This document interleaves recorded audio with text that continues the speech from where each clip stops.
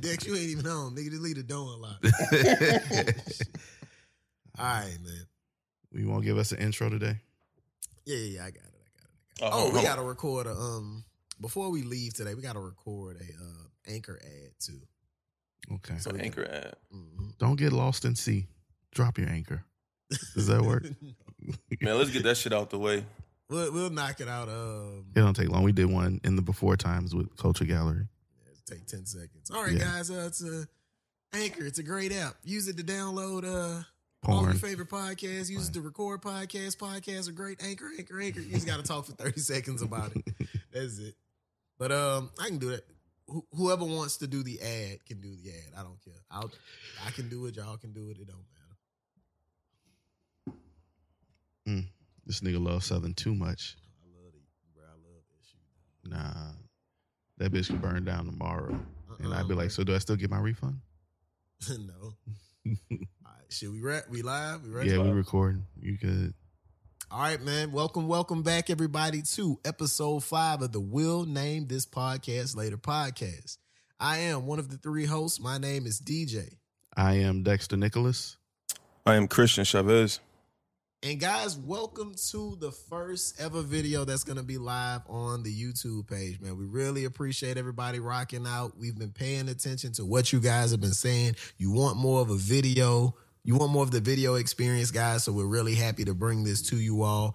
We're kicking this off with a Juneteenth special, man. So we're really happy to be able to do this on this particular day. It's something that's going to be great, guys. You're going to see a lot more live content from us on Facebook, a lot more B-roll. We're giving you a lot more access to us. We're just everyday niggas with great opinions on shit. Mm-hmm. So this week, guys, we're going to have a conversation about some things that are kind of near and dear to us. We're also still going to talk about some events that are really happening in the news, that are happening in our communities, that really like shake us a bit. So first thing I want to talk about, guys, is Juneteenth, right? So Juneteenth is coming up this Saturday. By the time this episode is released, it's going to be Juneteenth or the day after, somewhere around there.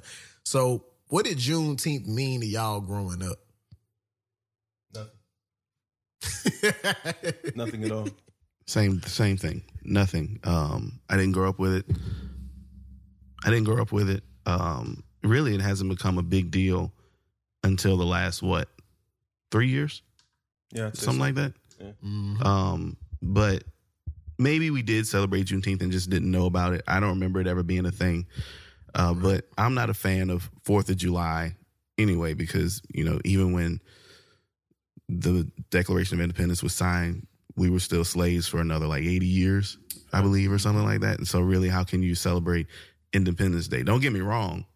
I'm going to take the day off. I don't discriminate against that shit, but it's nice to feel represented, in American history for something that white folks haven't taken over yet. Like, we know soon they're going to be commodifying that shit and printing T-shirts and doing X, Y, Z. But right now, it's still mainly a black folk thing. Baton Rouge has got, I counted 4 recently, has got 4 events going on. And I know that I have to be at 3 to show my face for organizers and community folks. And so I'm really excited about that. And of course, I'm throwing my own Juneteenth kickback where we do nothing but nigga shit like spades, watch Black Dynamite and Black Panther, play dominoes, eat soul food and shit, just as a way to memorialize the ancestors who've gone on before. So that shit makes sense, man. I know, right? Let's be honest. We only really care about this shit if we got an excuse to go out and barbecue and cook something.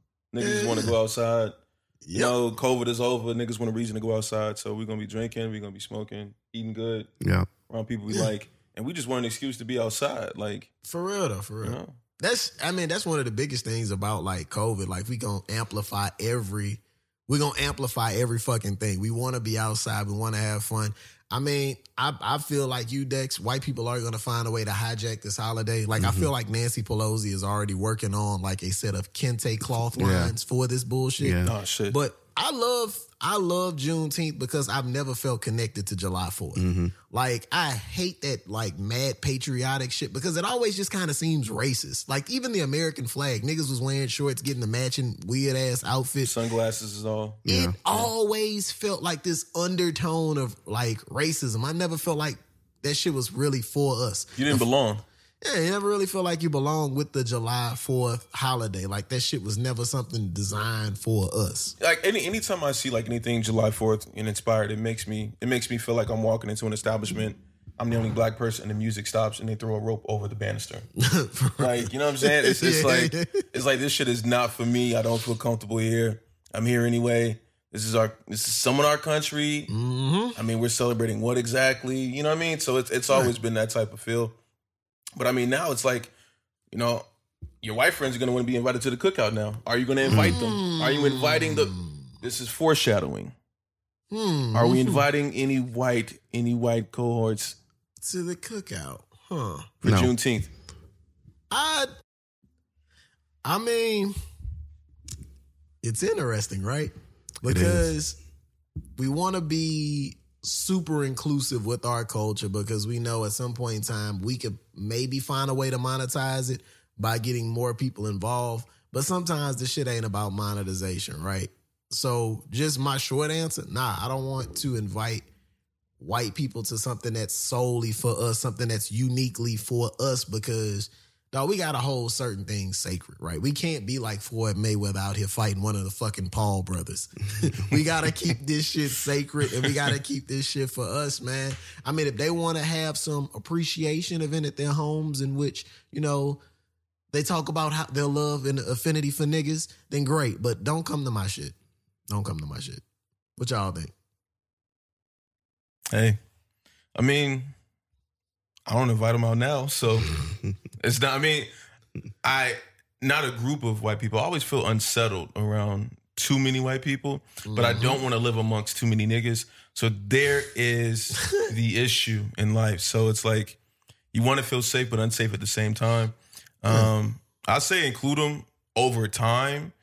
You know, I like to use their relationship with the Native Americans as like a benchmark, as to know, like, yeah, if I let them too close in, nigga, don't bring no blankets. You know what I'm saying? Don't bring no blankets. Do not give me any medical attention whatsoever. So, you know, yeah, maybe if they come, they can learn how to season their food. So, I mean, I invited white folks to, excuse me, I invited white folks to the Juneteenth event that I have here. You know, people that I know and have known for years and years, and whom I trust, but I don't think there's a blanket invite, and I'm not inviting them to like go with me around to the events that I'm going to. Like, you can come to my event. You can't go to, you know, the Washington's event. You can't go to Denise Marcel's event with me. It's a public park. Can't stop me from going. But, you know, I think hopefully one of the things that they've learned from the last year is actually how much space they take up, and how sometimes we just need to like decompress without white folks there. Because when we're around white folks, like, of course, in business places or whatever, we kind of got to code switch and bend to those rules, although we don't do that very much anymore. Right. And so when you're around, when it's mostly black folks, we still have to figure out a way to make you comfortable, you know, and not say anything or do anything that's going to make you feel some type of way. And so sometimes I don't want to put forth that energy. I just want to be like, sometimes I just want to do ratchet shit with my friends. I don't need my mom there. But I feel like also, like, because this has been spoken a lot about, like, people talk about the great racial awakening with the George Floyd events from last year. I believe it caused a lot of frustration for white people because they feel like they've done enough. Like, I don't feel like the events of last year have really helped or hurt. Like, wow, we put away a murderer who fucking killed somebody on camera. Right. That's not hard to do. I don't really feel like white people have atoned for the racial injustices done to black people on a daily basis. And the motherfuckers really just don't care. Like, people are looking for an excuse to party. If they go to a Juneteenth event, they're not going to realize the sanctity of our party. Like, it's like niggas is free. We feel good. We're trying to enjoy ourselves, but we also know the purpose of this. Juneteenth wasn't like, oh, this is the day that the slaves were all freed. This was about the last slaves in Texas finding out about freedom. Like, you've been free for quite some time. 2 years, actually. We just let you niggas know how you can get off the plantation, bro. Y'all been free. We ain't even giving y'all back pay, and then y'all just working for free. Y'all some interns. Like, that's the shit that happened with Juneteenth. So Well, Code Switch just did a podcast on if the quote unquote racial reckoning was real. And you should definitely listen. Damn, that's a big bird. Sorry, giant ass hawk just flew in front of the window. But I digress. They just did an episode on it, and you should go and listen to it. But I won't spoil it by saying that when they redid some surveys, they found that there's less support for Black Lives Matter now than there was in January of 2020 before George Floyd happened or was murdered. And I mean, a big reason for that is people are still butthurt because they lost an election, and it was very polarized and politicized, you know, racial justice and equality, which it always has been. And so now, you know, things are even more back to normal. And they went into how many people, white people specifically, actually feel racial sympathy.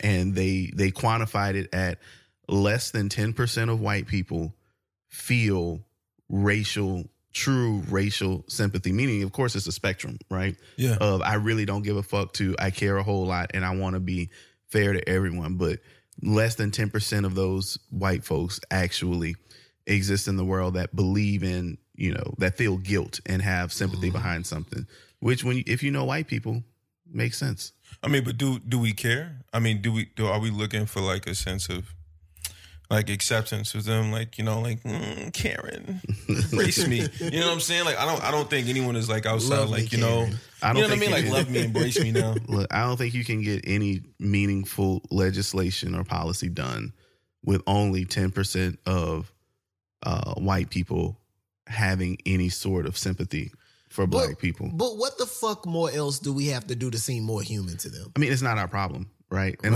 and that's what I always back into is it's not my problem to teach you how you're racist. It's not my problem to make you feel comfortable with my existence. Let white people, I say this all the time, white people talk to your racist uncles, talk to your racist grandmothers, because I'm not going to do it. You know what I'm going to do?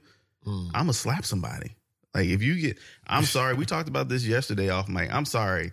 God knows not to have me chosen by a Karen or Kevin, because ain't no talking. You come with me with some racist shit, I don't give a fuck how old you are. I don't give what gender you are. You're going to learn today that is not appropriate in 2021. Because sometimes you got to slap an old bitch. Sometimes it is appropriate. It is appropriate. You know what I'm saying? Like your grandchildren did not tell you, you know, to turn the ringer off on your iPhone in church. They didn't give you these certain tidbits that can help you in life. Let me help you. Let me recalibrate your shit real quick. Exactly. Let me get you right.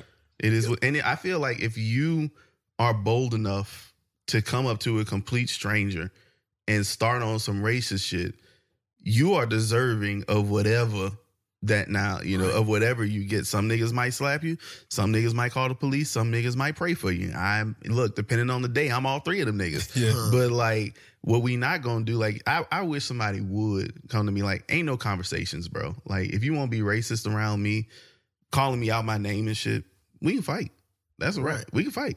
Like, if you ain't ready to fight, don't do it. That's my perspective. If you're not, cause I mean, bro, it ain't our jobs to tell white people to stop being racist and shit. You brought up a good point though. Like, we need legislation passed so we can just get an equal foot. Niggas not trying to get ahead. We just trying to get equal footing. So we do have to, I don't even want to say this, but we got to find a way to make our plights or our causes more palatable to white people.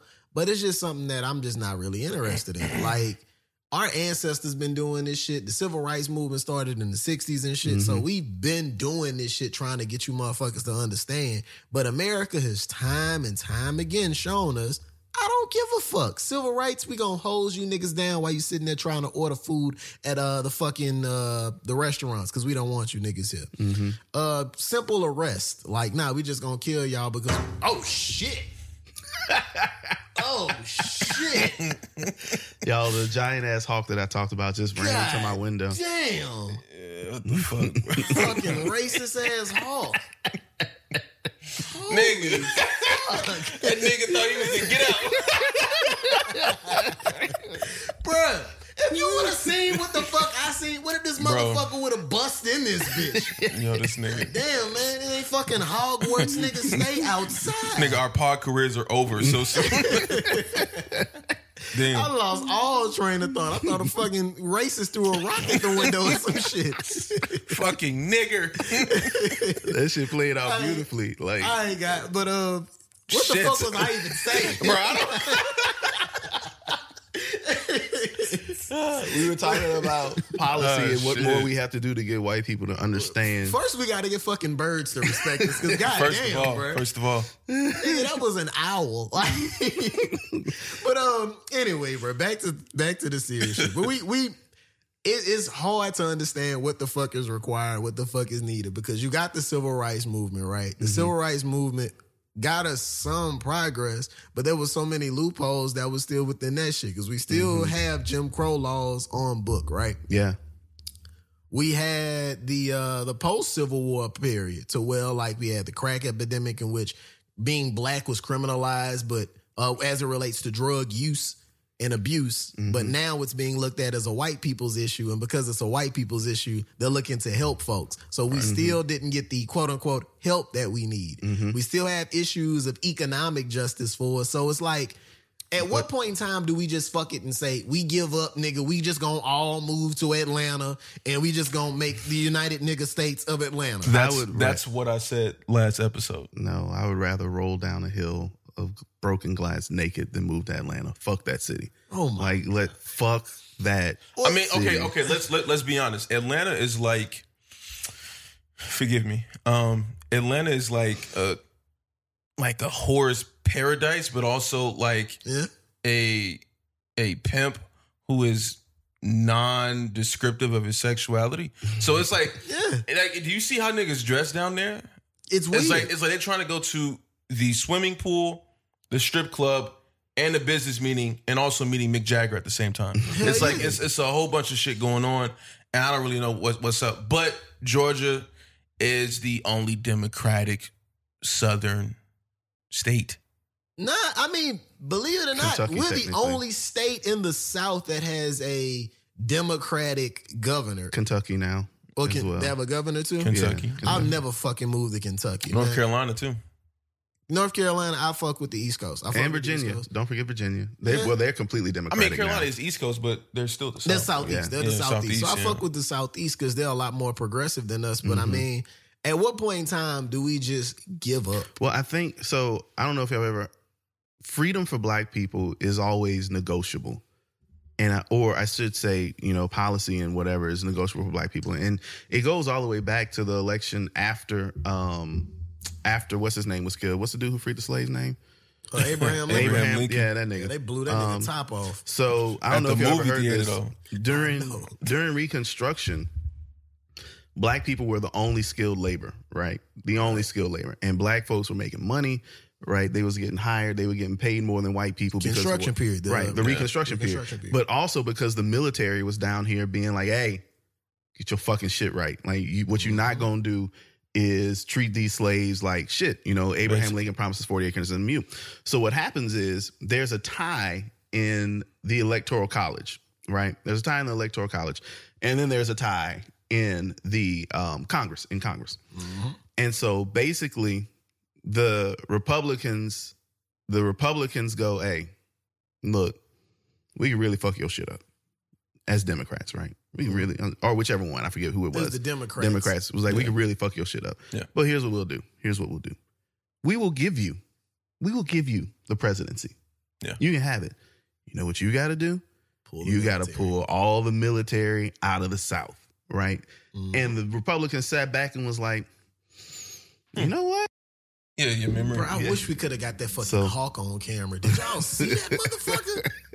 Yes. So they pulled all the people out, and that's where you start to get the black codes and Jim Crow. And for the next 100-ish years, like 103-ish years, you see segregation and all of these things happen. And so, it's always negotiable for black people in policy. They don't really care. As far as asking them niggas or when they're gonna realize that they gonna do shit, they never gonna realize it. I mean, One thing about white folks that we can say consistently is that they have zero lack of historical context and zero lack of awareness, because the same things that they said about the civil rights movement is the same thing they're saying about BLM.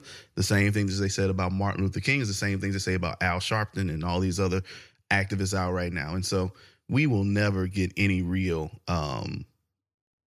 anything from them. But that goes to reparations. We need to stop talking about reparations as money and start talking about it as like guaranteed seats in Congress with voting power, right? Guaranteed senators, guaranteed business loans. Not because they ain't gonna give us straight cash. It ain't gonna happen. They're not gonna give us straight cash. I want to push back on that though. You can push back, but I'm not wrong. So, but this is how I feel about it, right? So I feel like with reparation, we always talk about in America, and I used to be one of these main like fucking perpetrators of this bullshit.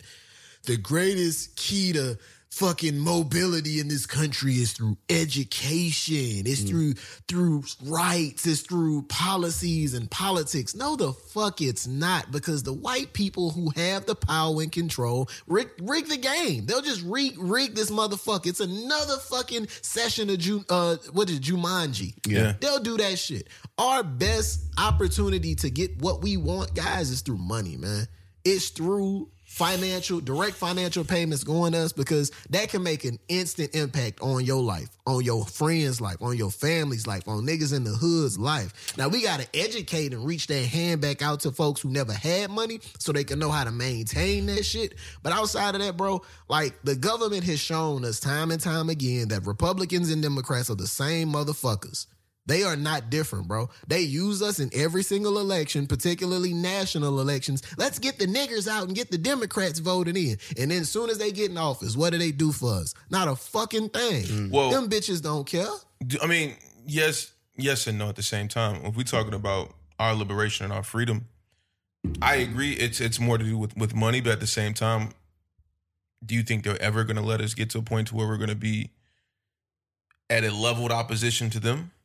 No, we'll never gain wealth within this country. It'll never be to that point because they make the rules. They'll just change. They'll just change. They'll just change the rules because we're playing the game. We have to play the game. We're ex-slaves. Yeah, acting as if we actually have a position in this country, which we somewhat do. But whenever we get too rambunctious, you know what they do? They smack you back. They smack you back in line, and then they put a non-black. Sorry, Asians, in a position to go against us. They give them more power within this country. I mean, if you look at the pattern, right? Look at the pattern. It's very evident right now. Black folks win Georgia. They win Joe Biden the presidency. White folks and Republicans do what? Start passing all of these more restrictive voting laws to make it more difficult. They start to attack what is allowed to be taught in schools. And there's a great book called White Rage, and I forget what the author is. Yeah. But it talks about how every time black people progress, you know, white folks come back and do something, you know, 2 steps forward, 1 step back, is how Obama put it in his great interview that he did with Ezra Klein last week, which if anybody y'all should listen to it. It's the Ezra Klein podcast. He did a great interview with Barack Obama. And he talked about how every time the United States takes 2 steps forward, racially or socially, it takes 1 step back because one of the parties always lashes out. Usually the conservative party lashes out and starts to figure out ways to quell that progress. You even see that in Florida when the voters spoke overwhelmingly, 60-something% of them, and said that felons after they've been released from prison, I think it was after 4 or 5 years or something, earn the right to vote. Well, what did they then do? Basically instituted a poll tax. And then what happens? So then Michael Bloomberg and a bunch of other people were like, all right, cool, we'll play that game, and raised money to pay those fees. And then what did Florida do? Made it illegal to pay somebody else's fees, right? Like that is the way. And you think about that. Donald Trump won Florida by, you know, pretty significant margin. I think 2 percentage points. If all of the felons who were given the right to vote earlier that year would have voted Democrat, Donald Trump would not have won that election, you know? Right. And so it doesn't matter what we do. It really doesn't, because there's always going to be a reason to justify the things that they do. For example, what do white people use as evidence that we're not a racist country? The election of Barack Obama. Let's just talk about what percentage of white people voted for Barack Obama in that election. It was less than 40%. It was 39%. 39% of people, of white people, voted for Barack Obama. Yeah. And Joe Biden wasn't that much better than that, because about 60% of white people voted for Donald J. Trump. So, like, what are we doing? I think they're starting to realize that they can no longer bully the poll. They can no longer bully the electoral process. And now they got to figure out a way to establish power again. And they do that. I don't know if y'all saw the lady in Pennsylvania. She was 70 something. And she was trying to get her ID, and she went in with her old ID because it expires. They were like, you can't use that. You need to go get your original birth certificate. Okay, well, I don't have my original birth certificate. What can I do? Oh, well, she found her original birth certificate or social security card, went back and told her she needed the original of the other, either the birth certificate or social security. And then when she got that, they were like, oh, well, your last name, that has a different last name on it. She was like, well, I got married. They were like, oh, well, we need your marriage license. And so she went and got her marriage license, and they were like, oh, no, your husband's dead. We need his death certificate as well. Like, so this is what things look so innocuous when you say, oh, well, you just need to go to the DMV you scared of that window, huh, my nigga? Mm-hmm. He's still looking over at that window, terrified, like it's I Am Legend or some shit. It's like a white hooded male just slowly creeping towards you. This nigga. So, I mean, it's just, we can't even play the game because we don't have the pieces on the board. Exactly. We can't do it. So I fucking win the debate, niggas. I won. No, you didn't. Bruh, no, there's nothing we can do. Bro, we already got the money. Think about all the niggas, entertainers, athletes, everyone who's in a position of power. Bro, they can only do just enough. But I'm thinking about, that's only a small sliver of the black population. How are we gonna get there? If you think about like their access to wealth, right? We talk about high school athletes going to the NCAA, right, to play collegiate ball. Mm-hmm. It's only like 13% of all high school kids that play ball are going to play in college. Right. But that 13%, only like 1% of them is going to the league. So if you think about that population as it relates to the black population, it ain't a whole lot of niggas with access to money like that from a ball playing, an entertainment perspective. But I think if the U.S. gives us the reparations money, right, I feel like, which ain't gonna fucking happen, but I feel like if they did give us the money, man, it would give us access to do more things for ourselves. I just don't think through the political process, because I used to be like gung-ho, even with this election series that just happened, guys. Like, I was one of the ones like, yo, I'm a Bernie supporter, but vote Biden. He won, vote for Biden.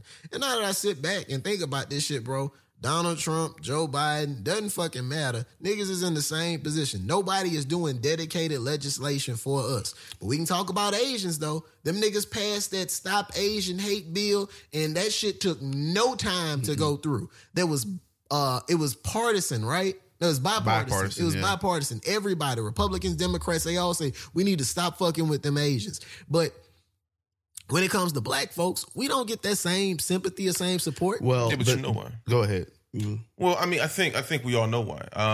Because everybody hate niggas. Well, yeah, but you had to look at the scope of how we're marketed across the world, and specifically nationally. So when you think about Asians, they're hardworking, they're good immigrants. Mm-hmm. Model minority. It's the model minority principle. And they can take a punch. So beyond. Kidding, I know, just joking, guys. I love Jackie Chan, but I mean, no, seriously, like, so that we play into the stereotypes to a certain extent, or at least America does. We think about abroad. What do they think about black people? Slavery and what they see in media. Mm-hmm. And so, if you see the same archetypes, what do you get from that? What's the worst can you expect from an Asian community? Well, but they're hardworking and they employ their own. And look, I just think that the reason why we won't get any reparations is because it's not unprecedented. There have been different demographics who've gotten reparations. We literally talked about it on the first episode of the pod, right? Yeah. You know, the reason is the narrative around black people, not just exported. Right. When you talk about black people are lazy, they're capricious, right? Like, I'd be lazy too if I worked for 300 something years for free. Exactly. Yeah. But here's the funny part. They used laziness as a means. It's amazing how, again, white people have such short memories, but short memory is the privilege of the oppressor. It's amazing how being lazy was the reason they justified slavery. But the logic behind it doesn't make any sense. You say, if the black man doesn't have work, he's lazy. If you don't make him work, he won't do anything because they're naturally lazy. Meanwhile, you paid a nigga thousands of dollars to drive a boat across the water to steal some niggas, to bring them back, to do the work that you didn't want to do on your farm. Mm-hmm. Like the level of mental gymnastics that and it raise takes. your children. And raise your children. Yep. Like the level of mental gymnastics that takes. And that narrative has stuck that narrative has stuck. Even when you talk about, the idea that black people don't work. Well, yeah, black people don't work, but it's because the black unemployment rate has always been double what the white unemployment rate is. Why is that? Because white folks wouldn't hire black folks, and you wouldn't allow black folks to open businesses so that they can hire their own. We can hire our own. So all of the narrative is, so why would we give you money when you don't work for yourself? Why would we give you cash when you won't work for yourself? Because the narrative has been so ingrained that black folks can't take care of money, that we do things based off of emotion and, feeling at the time, and we don't plan things out, and we're lazy. So we'll never get cash payouts. And that marketing for that narrative is so fucking crazy to me, right? When you're well versed on history, when you know about slavery, when you know about Jim Crow era laws, when you know about the civil rights movement, and then when you know about modern America, you can see how that shit was sold and packaged to a certain group of people, and it's still absolutely non-fucking sensical, right? So you mean to tell me that slaves, i.e. people who worked absolutely for free, built this entire economy? America had a big ass head start on other developing nations because, dog, you had an entire free labor source. Yeah, you can't say, oh, well, we had the strongest economy based on XYZ. No, you had a strong economy because you had a free labor system. Mm-hmm. And now all of a sudden, the people that provided you the free labor are being pegged as lazy. Doesn't want a job, doesn't want this, doesn't want that. They're just gonna continue to try to fucking demonize us and bastardize us. But I want to go back to something that you mentioned earlier, though. We talked about how white people say that they don't have they have access to the history, right? Mm-hmm. And it brings up the topic that's been hot in the news lately about critical race theory. Yeah, right. So, what are y'all thoughts on critical race theory? That white people have no understanding of what critical race theory is. Or I shouldn't say white people, let me take that back. Republicans purposefully, and you got it up on the screen, and I was fairly right in when I told you what it was about, right? Mm-hmm. But my ex-girlfriend, shout out to Sarah Ishmael, is actually studying critical race theory, getting her doctorate in it from Wisconsin, which has two of the prominent critical race theorists. Gloria Billings Lansing is one of them, and I forget the other gentleman's name. But Republicans from Wisconsin. But them niggas just made cheese and like fancy races. Nah, Wisconsin. Hey, chill out about the Midwest. Nigga, that's the north south. Like I give them that. That's south of Canada, north of everything else. But like Republicans they always want to do some fuck shit. But they can't be like, we don't want to teach the civil rights movement. We don't want to teach, about, and right now I think they're really covering their ass with the insurrection, right? They really don't want to talk about the insurrection at the Capitol, and they're finding ways to move legislation that removes that from history through other methods. So they say, "Ooh, you know what the Democrats are doing? They're teaching your kids about critical race theory. You know what critical race theory is? Critical race theory teaches all white kids, that the country was founded on racism, and that they're in their position because somebody in their family benefited from racism, and the black person sitting next to them, they're there because your granddaddy didn't allow them to do some shit, which is not what critical race theory is. That's called history. That's called history, my nigga. That's history. Like, it just, you don't want history taught because you're realizing that the more true history is taught and the more digitized the world becomes, the more access that people have to information easily, true unbiased information, the badder you look. Well, and you just can't handle that. Do you think that most white Americans feel like the injustices placed amongst other non-whites is justifiable based upon where we're at now? We were able to be the leading country in pretty much everything in their eyes, so they could say, yes, our founding fathers had some flaws, but they gave us the Bill of Rights, they gave us the Constitution, they gave us, you know what I mean? So they hold their head on that shit so hard to where it's like you can't even. I think, yeah. Now that you position it that way, yes, because everybody has this notion, and if we take race out of it, right, everybody has this notion of necessary evils. In our community, we think about it as, if nigga ain't got no money, you selling drugs, you got a little bread, you can take care of your family, it's a necessary evil. Basically. I feel like they look at the greatest evil as a necessary evil, because you can flip the tables on them, say the motherfuckers was lazy. They came and discovered this big ass piece of land and was like, yo, we can do a lot of shit here. And we can steal. We are really good at stealing and murder. Mm-hmm. But damn it, after all that stealing and murder, I'm gonna be a little fucking tired. Let's get some people to do some work for us. That's what that is. How did they escape persecution in Europe? Come over here, see a group of people who are in the same position as them. A fucking bird just, I'm sorry. Yeah, sorry. And from that, they just basically said, you know what? We're going to do the same thing that was placed upon us. We're going to take their land. They were basically the first finessers. Yeah. They were Pooh Shiesty. You know what I'm saying? Like, they were the first finessers. They came over and was like, you know what, nigga? Like, come on, man. Like, you niggas these white niggas be losing their mind. Yeah. Double entendre. But it's just, come on, man.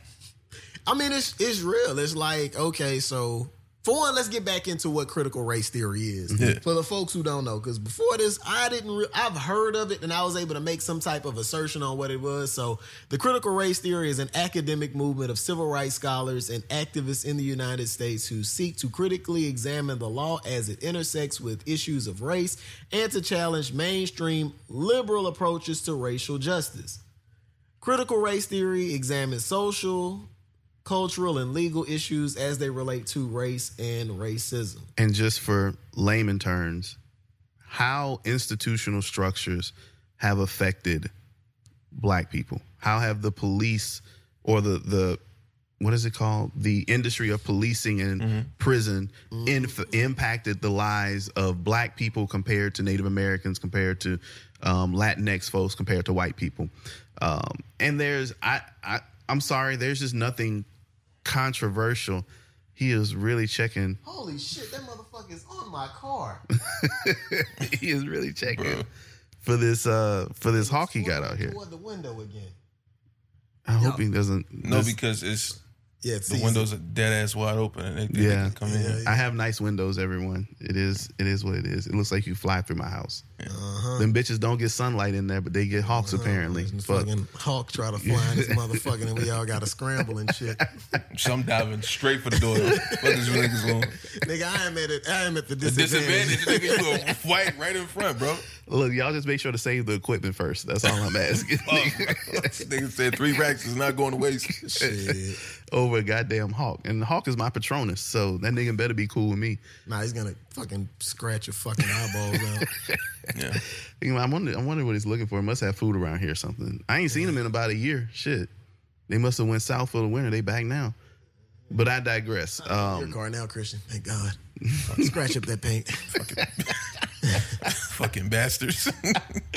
So like Shit. Nigga, it just took a snapshot. Chill, bro.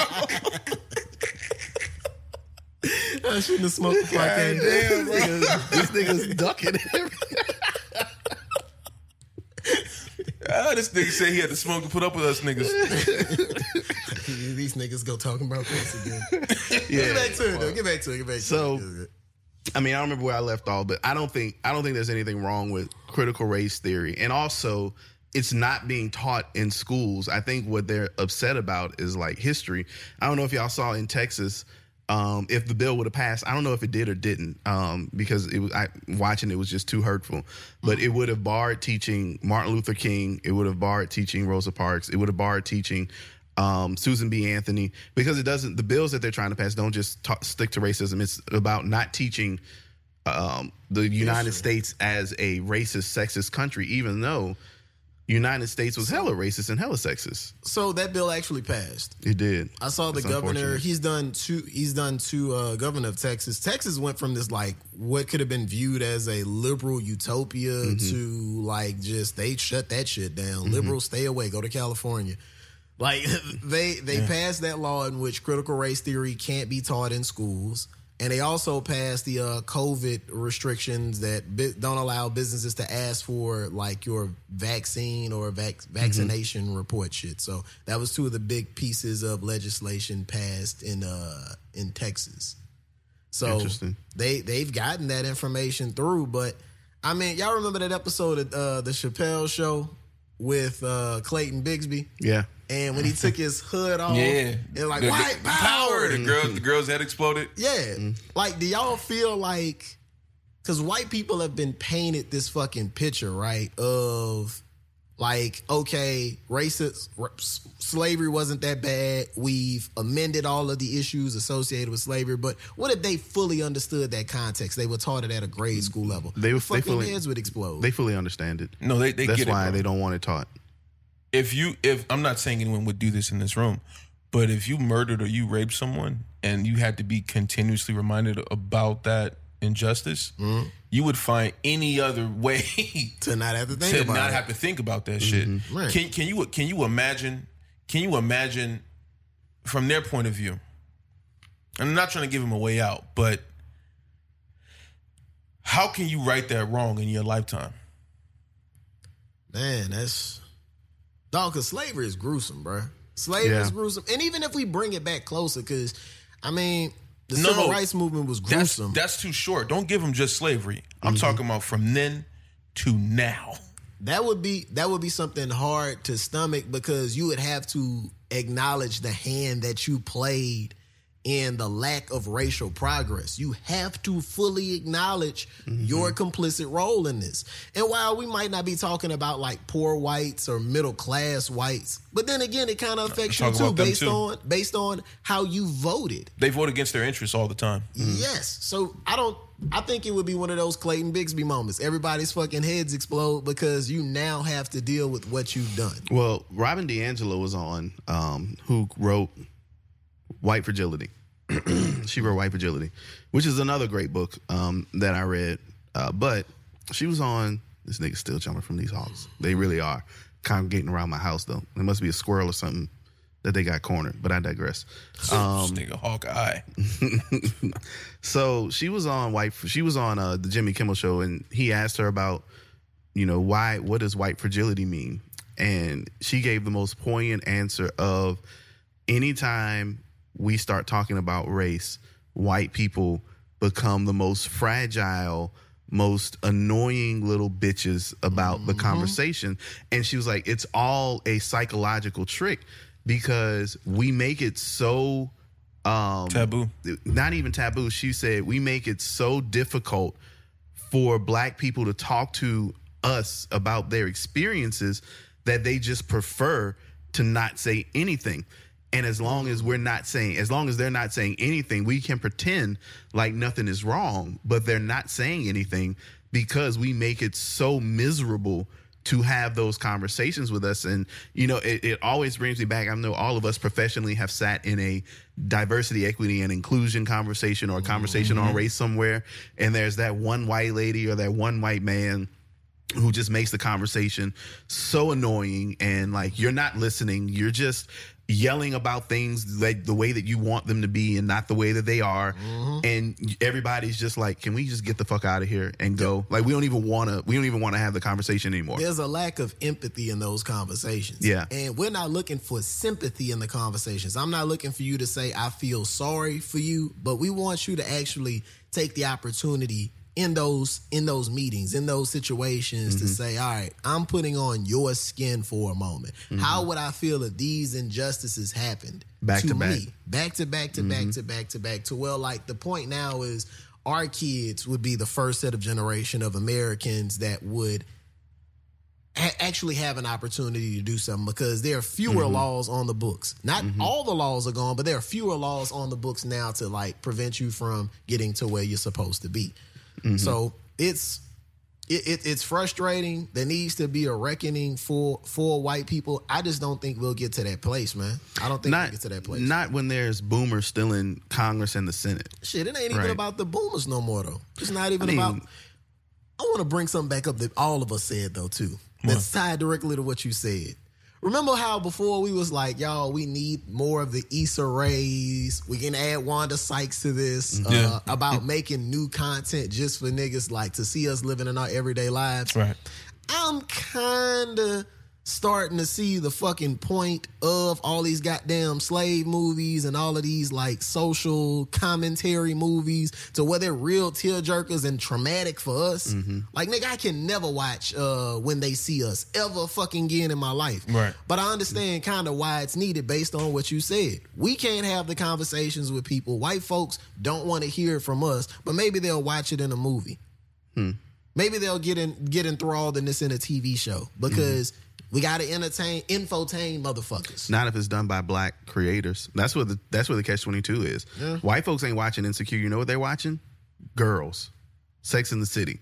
Yeah. You know, they ain't watching 12 Years a Slave. They do tune in whenever the writer or the director is white. Yeah, that's what I'm saying. Django. White face associated with it. But, well, you're right. Well, white folks they can't tell our stories. Now, we could have a fucking shadow director, you know, like give me fucking Prentice Penny doing fucking, 12 Years a Slave with Tom Hanks directing that bitch. Like, maybe that'll work. But you're right. I think that's the only way. But they ain't checking in on black shows like talking about, right? Yeah. So, and it's not even about the black shows. Because, I mean, we need that. We need Insecure. We need fucking Meet the Upshaws. We need, what was that show? The Carmichael Show. Right. We needed those shows because we need a break from our everyday lives. Because being black, you doing that shit 24/7. That shit is hard, nigga. All the fucking time being black.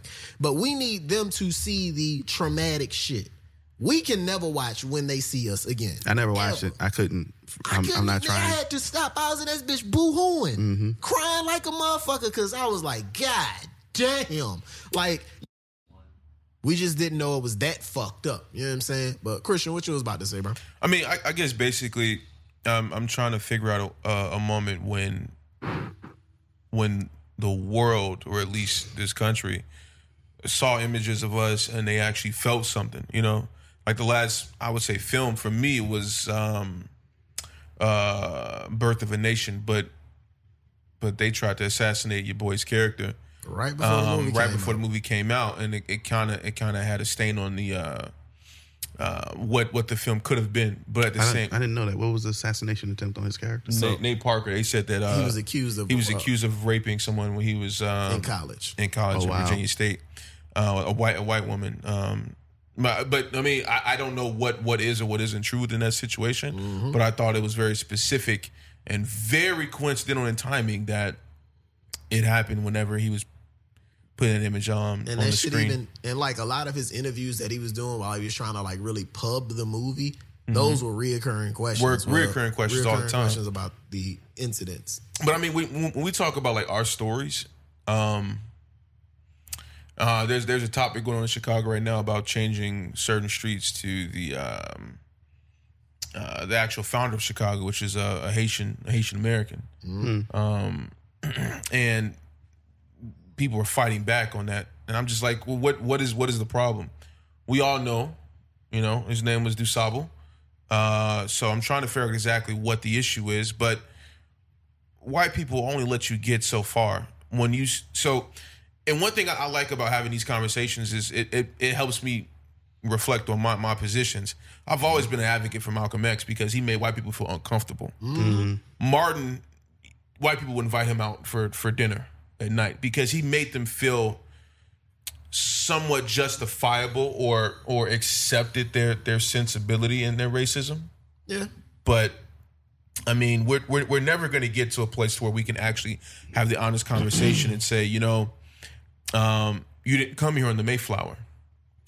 You were brought here on chains, and the people who brought you here came on the Mayflower. Mm-hmm. We have to have the honest conversation, and we can't do that with these people because that means they're relinquishing some power.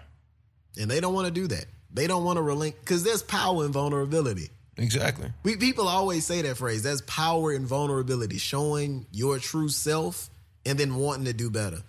But because there's power in that, you got to give up some of your power to do that. I think they're also brainwashed by American history and policy, and they think that laws and policy makes up for the issues that those terrible policies had in the first place. Mm-hmm. So yeah, black people can buy a house for the most part wherever you want now.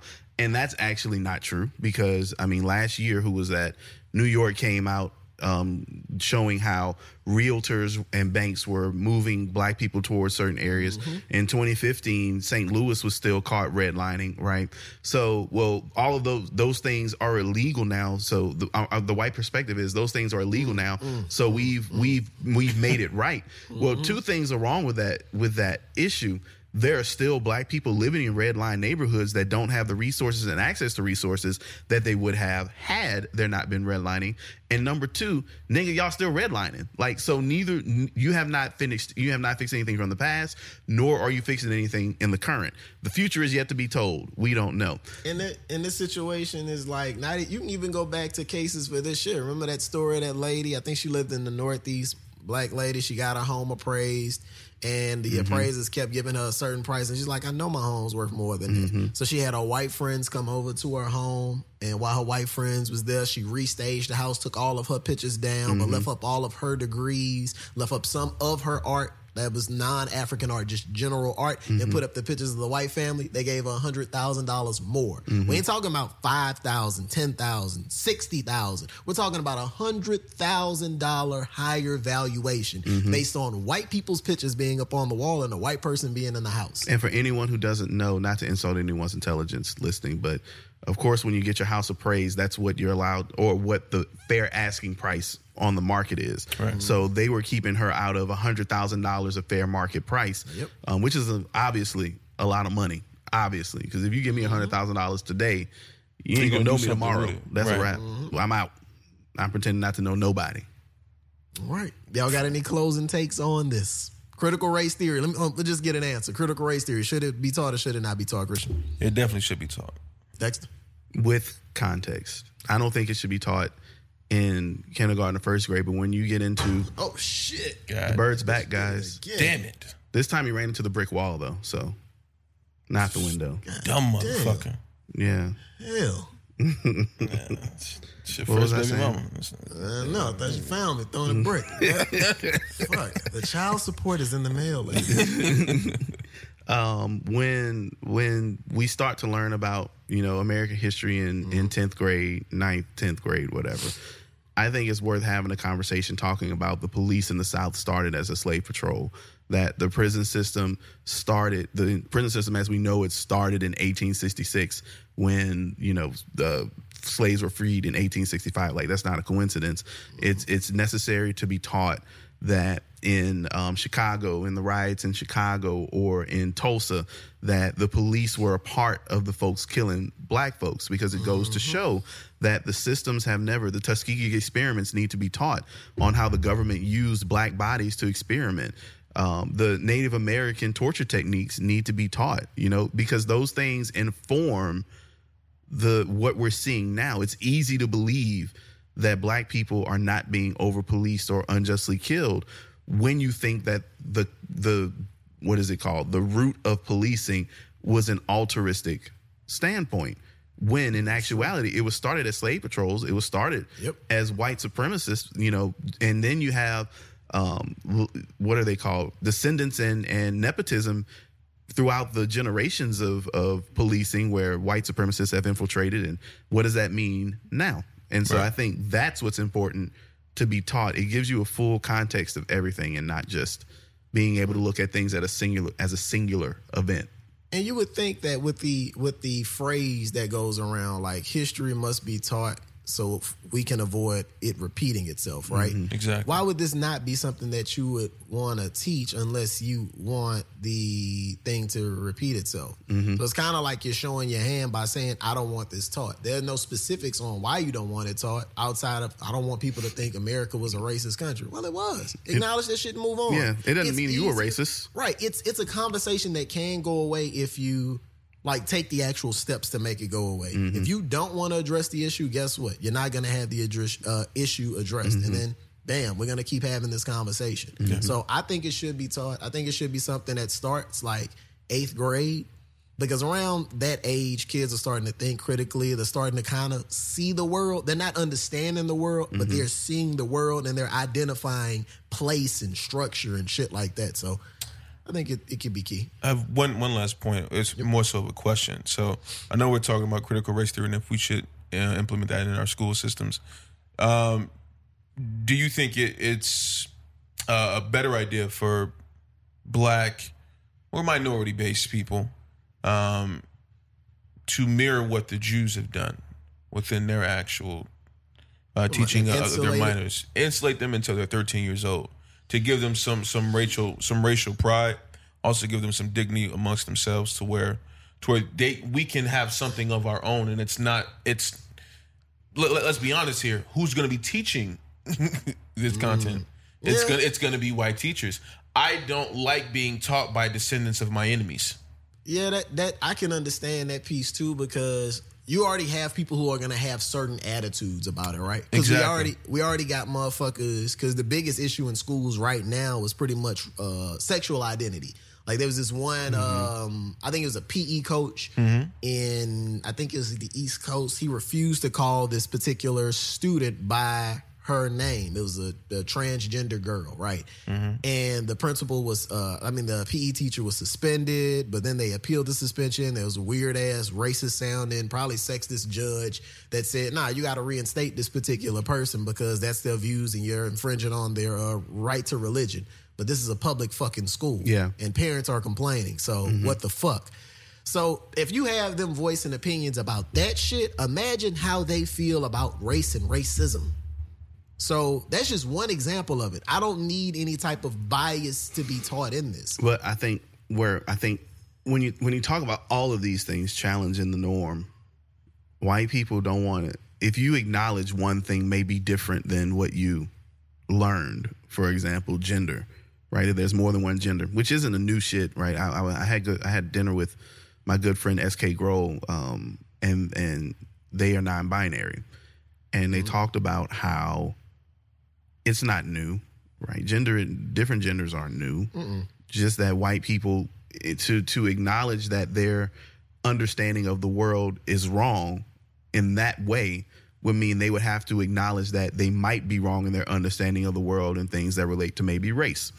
You know, and you can't open that box of worms. You can't do it, because now once you start doing that, now you got to start talking about some real shit. Yep. It is what it is. Yeah. All right, guys. So I want to transition over to a story that no pun intended. Yeah. Yeah. This nigga. All right, y'all. So this one got me, I don't want to say excited because someone lost their life in this particular story, but the argument that my wife and I had about this was super intriguing, and I wanted to there you go. And I wanted to bring this over to you guys, right? So Yahoo posted a story on Friday. Can I read it? Go ahead. A Virginia Tech football player is currently awaiting trial in the murder of a 40-year-old restaurant worker who catfished a young athlete on a dating app, officials said. Ismenmen Etue, 18, is accused of breaking all the bones in Jerry Smith's face, killing him in a vicious beating prosecutors allege occurred after the two matched on Tinder. Shout out Tinder. In April at 2 a.m. met with Smith at his apartment in the small city of Blacksburg, Virginia. That sounds racist as hell. He told detective that he'd went to the apartment for oral sex after connecting with an individual he identified as Angie on the dating app, according to the Roanoke Times. On May 31st, the varsity football player allegedly came back to Smith's apartment and learned his date was a man, the newspaper reported. Etume admitted to punching Smith 5 times in the face, only 5. The linebacker also said he stomped on the 40-year-old, later heard bubbling and gurgling coming from Smith prior to exiting the apartment. Fox 46 reported Etume didn't immediately contact authorities. Smith died of blunt force trauma to the head, and autopsy showed he had missing teeth and all the bones in his face had been broken, according to Roanoke Times. Wow. So, I'm sorry, I shouldn't have laughed. When I first read this story, when I first heard this story, my stance was immediately like, damn, that's fucked up that guy died. Mm-hmm. But then I immediately said, well, how did he get this person into his home, and what was his expectations when he got this dude into his home, this 18-year-old child? Because we got to stop saying being 18-year-old makes you a man. Mm-hmm. You're not 18 years old in this situation. So I know being a black man, it's hard to say this phrase that I'm about to say. I'm going to need you to stop hitting on that table. My bad. Them springs will be all over the place. Being a black man, it's hard to say this, guys, but do you guys believe that this is a blameless victim? Oh, no victim is blameless. Well, I'll take that back. Most victims aren't blameless. Yeah. Because, I mean, we do have situations in which, you know, you just randomly shot by the cops and shit like that. So that's why I said it's hard just to be black and say that. But my thoughts on this were like, damn, man, like, it's a fucked up situation, but I mean, what was this guy expecting to happen when he invited this 18-year-old kid to his home under the false pretenses that it was a woman? Right. Was he right in what he did, though? No. And kicking his ass? No, he murdered him. We can't just say he kicked his ass. But okay, listen. So here's where I separate. And hold on, before you say that, we're only going off of the information that we have, and we will do a little bit of speculation. Right. A little bit of speculation. Just also clarification, obviously by the name, you probably could tell that dude who killed the guy was black. Oh, yeah, he got dreads. Yeah, he's got locks. No, he actually has dreads. Those were dreads. We do not know the race of the gentleman who was killed. I mean, okay, I'm be honest. It sounds like some white shit. So you think he was a white guy? Sounds like it. Well, nevertheless, I don't care what color he is. The nigga was a man. He came off like he was a woman. I probably did the same thing. I do feel for the man who died, but at the same time, I would kick your ass, but I don't kick your ass in the mind frame that I'm gonna kill you. I don't think he meant to kill that person. I think he was so enraged that he was like, you know what? I think I'm coming to get some sloppy top. She about to suck me to my base. That guap 6,000. You know what I'm saying? That gawk 3,000. Bitch, I want to see your dick grabbers around my shit. Make sure the nails are done perfectly. Okay, ladies? This is for you guys out there. If your man loves you, he's going to tell you, get those dick grabbers done right. Anyway, yes, he deserved to die, and I hope he burns in hell. Don't be catfishing niggas, okay? All right. Don't be catfishing niggas. He shouldn't have died, but what do you think is going to happen? So these people are so bold on these dating sites. They do all this crazy shit that they wouldn't do in person. And this was my thing, right? It's two scenarios for me. When I first saw this, and I'm like, in one scenario, the kid that did the murdering deserves to go to jail for the rest of his life. This was the scenario that I concocted in my head for this. So let's say he pulled up to the house. You know, young kids aren't like how we are, where we gonna go ring the doorbell or we FaceTime or some shit like that, because we're way more social creatures than what the younger folks are. He probably shot a text, yo, outside. And the person responded, come on up, still getting ready. Once again, this is speculation. We don't have this information from this case. So homie comes up, opens the door, probably sitting down, chilling, right? And then this guy comes out. I think in that situation, if I'm a young black male, I'm thinking somebody probably setting me up to get robbed. This is some funny shit. I don't know what the fuck is going on. I have no thought set that I'm meeting a dude here. And I can see how a tussle will ensue, and then the nigga that's a D1 athlete fucking beats a guy to death. So that's the one situation I see in which, okay, yeah, he probably deserved to do whatever happens to that guy. He probably should have gotten killed because you invited that situation in. But if homie told him, hey, I'm a dude, or if he had any notion that this was a guy before he came into the home, then yeah, he deserved to go to jail for the rest of his life. How many niggas in Atlanta knowingly get top? From dudes? From dudes or transitioning? I don't know, man. Atlanta, a wild ass, progressive ass city. So I don't know. I'm just saying. They got Bobby Valentino. Then they got Young Buck. You know what I'm saying? Like I'm just saying. Like, you know, like who's to say this is not the circumstance that happened, and it just he couldn't contain himself. I don't know. We don't know. So you said you think homie deserved to go to jail for life. What you think? He deserves to go to jail for life. Why? First of all, it should be very difficult to beat a murder charge, specifically when he confessed to the crime and we know what happened. On top of all of that, there was a very simple other option. What? Leave. It's a very, very simple. What you mean? The doors Think about when you was 18 and you was about to get your dick sucked for the first time. It don't matter. That was my first time. It doesn't matter. If you're questioning me. But you trying to play me, bro. You trying to play me. That's what I'm saying. If you I'm trying 18, to play me. And this is don't one play of with my me. first times getting top. If she would have said, hey, come into the house, handcuff yourself and put No, a ski fuck mask that. on. No, fuck that. It's simpler than that. It's simple. What if it was, hey baby, come get inside. I'm about to, like, you can't transition from a subtle, sultry voice to sounding like me. That's what I'm saying. Unless, what if this motherfucker pulled a Chris Hansen, right? He's too immature. I don't think that they talked on the phone. I doubt that. I think it was probably a Tinder text back and forth type of thing. And if I know it's not fair to judge everybody by who you are, I'm very slow to anger, quick to annoyance, slow to anger, and I'm very logical. So if that shit happens to me, that nigga walk out. Who you? Well, I have something to tell you. I'm Angie. Bye, nigga. Like, I'm out. Like that. You know what I mean? Okay. It's a rap to me. Like, that's not what I'm here for. Like, it's cool that you whatever.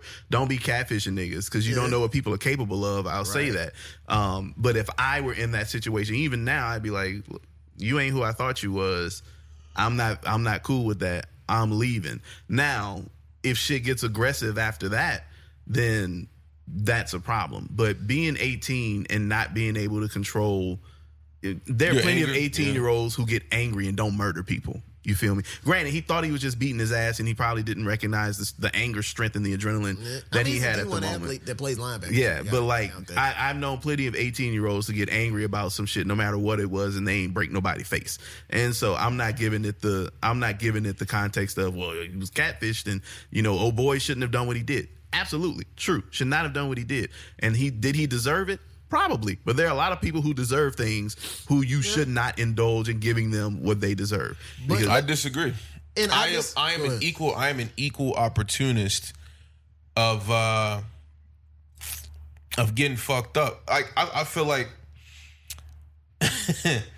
I'm not saying people should go around killing people and beating people's asses for no reason, but it is necessary to get your ass kicked from time to time. It is necessary. If you play with certain people a particular way, you may need to figure out. These are some examples that you can speak to. If you can't look to getting your lung punctured for making comments about someone's wife, if you can't think to getting shot at outside the club or the studio or your crib because you did some you learn from extreme circumstances. That doesn't mean that the people who did those things aren't wrong. No, I'm not saying that. Yeah, not refuting that. But this was my problem with this, right? Everybody that I talked to about this previously was saying that the kid was wrong. The kid was wrong. Well, he's 18. No one said anything about the 40-year-old man. 40-year-old man having a conversation with an 18-year-old boy. If this kid was 2 years younger, it would have still been legal, but go ahead. 2 years. No, it's been legal. He's been 16. Yeah, he's been 16. 16 and 40. There's no Romeo and Juliet law that can protect this nigga. Yeah, you right? know what I'm saying? The fuck? So if Niggas this can't kid duel it was out. 16 years old, right? Because we got to realize your brain is still fully forming and functioning and all this other shit until you're in your 20s. 25, yeah. So if this kid was 16 and the guy was 40, we'd be looking at this case totally different. Yep. We'd be saying, oh, that this grown-ass man manipulated this child and he got what he deserved. Well, the kid is still 18 years old, man. Like, I don't believe he should have killed him, but I also think he's, for one, you're a football player. You lifting weights all the time. You got the CTE shit going on. So The nigga's, he's built like an ox. The nigga's neck is Yeah. the size of this house. Like, Yeah. yeah. you know what I mean? But that also brings me to, do you remember that conversation? Not a conversation. It was a bit on Dave Chappelle where he asked the question, how old is 18 really? You know what I mean? So we have to decide. You know, there's a black kid who was in Florida. They gave him life in prison because he was practicing a wrestling move on one of his friends, and he accidentally killed the kid. Yeah. And then, you know, flip side of that, there was a white girl. It was a circumstance somewhat very similar. Right. She got probation and she only served 6 months in jail. So why? I mean, it isn't the same circumstance, but I mean, he's an 18-year-old kid. I'm pretty sure he's from the hood. He's from the trenches. Yeah. You know, Look, I mean, listen, this shit is not common. Just because Dwayne Wade is accepting his daughter's transition does not mean the entire world or the community is doing so. Are we on a slow trail to that? Maybe so, but we need to have conversations about gender and about understanding these things. But I also think, like, you have to be transparent. If he had said, look, I'm a transgender person, just throwing it out there. Like, at any point in time during That's not a coffee table conversation. But I mean, he could have thrown that out via text. He could have put that shit in that secured messaging thing that they have on Tinder. He had plenty of opportunities to let this kid know. whilst trying to secure the gawk setup. Right. All while trying to do that shit. I He mean, could have but- let that nigga know that at any point in time. he did let him know though. You think he did? From what I'm reading, he didn't come out there in like makeup and a dress, and then when they got to do the dude found a little dingle down there. Like, he came out as himself, presented, and was like, "Hey, you know, I catfished you." I don't know if he gave him an explanation. Sounds like he had to, because I don't think he was just gonna beat somebody's ass for walking down a hallway, because it could have been old girl's, you know, brother or roommate or whatever. Do you think he beat his ass after or before? I don't know. See, Oh. we gotta do a little speculation. If That's he what did that's what I'm asking. if he did it afterwards, homie, I'm on Dexter's side. Yeah, he homie, gotta go to go. jail for He the rest of gotta your go to life. jail. Cause nigga, you just gay and now you upset about it, bro. my Also, point. if he did it before, he got to go to jail for the rest of his life, because he could have just left. Yeah, he could have came and left. Could have left. You could have just left. I'm pretty sure he did. This nigga. That could have been it. I mean, the law is, right? The law is, at least in Louisiana, if you can get away, and then you choose to commit murder, well, maybe not anymore because we're staying your ground. Staying your but ground. before staying your ground, if you could get away and you chose not to get away, then you are guilty. And there's also a point where you can legally move from being what is it called? An aggressor to From a defender to an aggressor, right? You can legally move those two places where the judge can be like, well, at this point you should have like stopped and walked away. Right. But there was not even a reason to engage the situation. There was no reason to. That's also, hold on, we got to preface that. That's your speculation on it, because we don't know. I mean, we are all speculating in this situation, but in your scenario, continue. Yeah, well, if the dude didn't get aggressive, you know, if oh boy who committed the murder was like, I'm leaving, and dude got aggressive and was like, you know, why? You know, we can still whatever. Okay, cool. You put your hands on somebody, that's different. But now he went to the point by breaking every bone in his face from being the defender to the aggressor. So you're going to pay for that anyway. Maybe manslaughter. No way to really prove it because dude is dead. But in the grand scheme, if dude walked out, and I'm just going to stick on this because it's such an easy solution and it just makes the most sense. Nobody is going to sit there on a jury and be like, you know, you really should have beat his ass, right? Like you really should have beat his ass, when the option was to he leave. presented himself and you could have left. Like, no one is going to sit there and be like, But I feel like in that situation, though, think about it.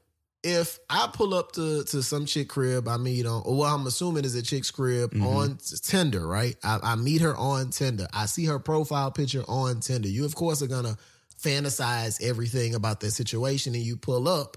And this is, once again, my speculation of what potentially could have happened. He pulls up to the crib, texts, I'm here, like, come on up. Via text. Nobody's talking on the phone nowadays. Well, in their age group, nobody's talking on the phone. Or what age group he was pretending to be.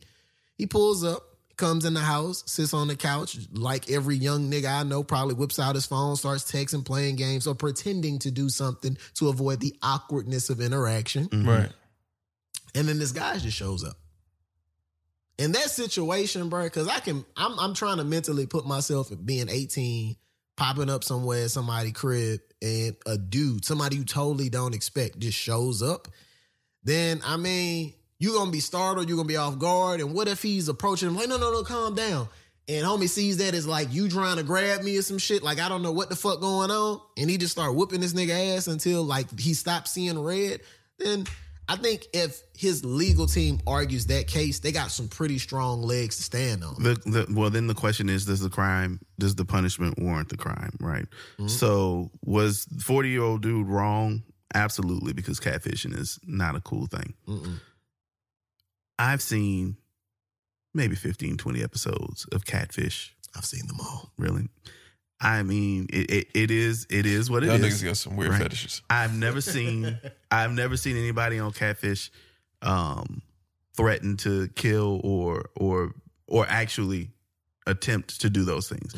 You know, and so I'm going in, y'all. It wasn't warranted. It wasn't warranted. The punishment does not match the crime.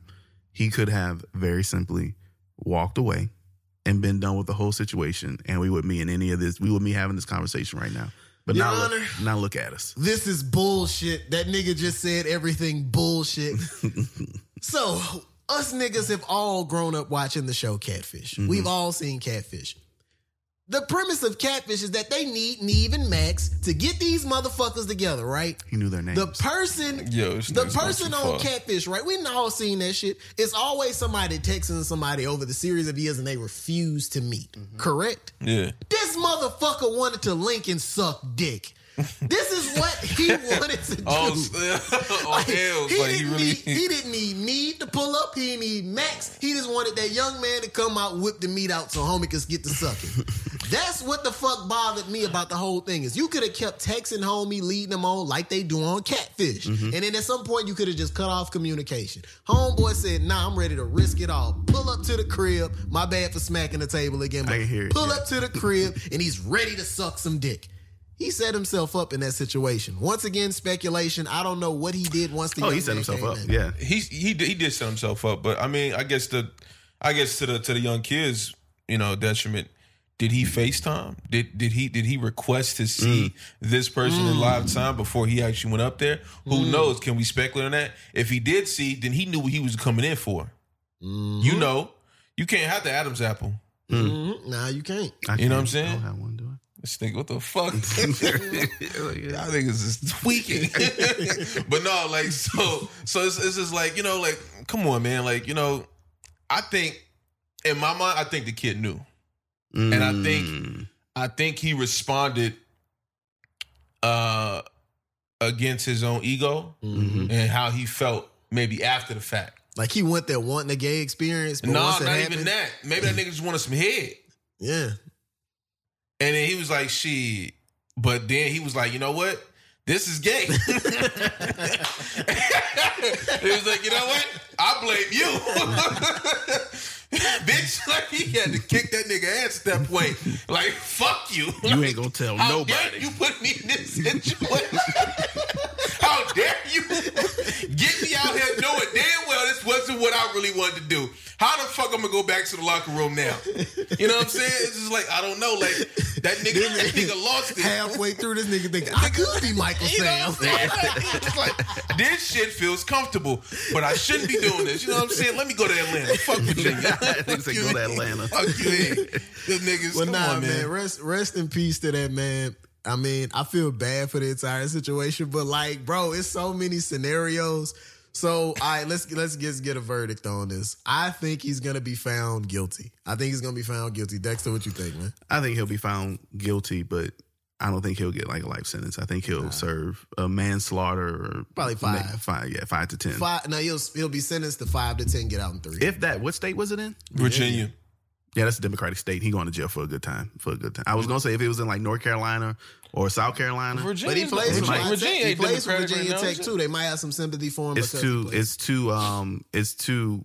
What's that word? Liberal. No, when something's too popular, well known. That was where I was looking for. It's too well known.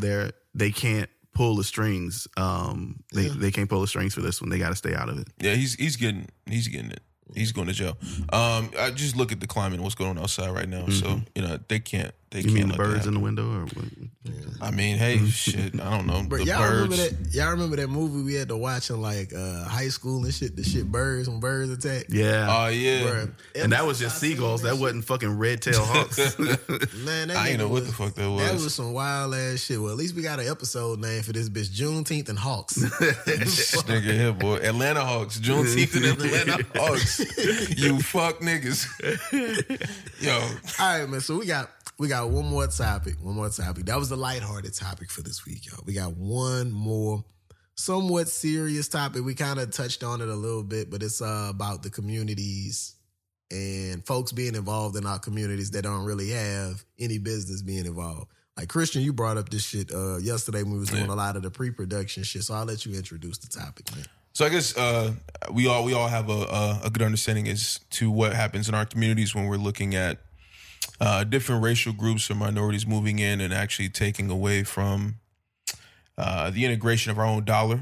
So we're talking about whether it be currency exchanges, liquor stores, nail salons, your local bodega, your local corner store, anything that is bringing value in the community or lack thereof is not positioned by people who look like us.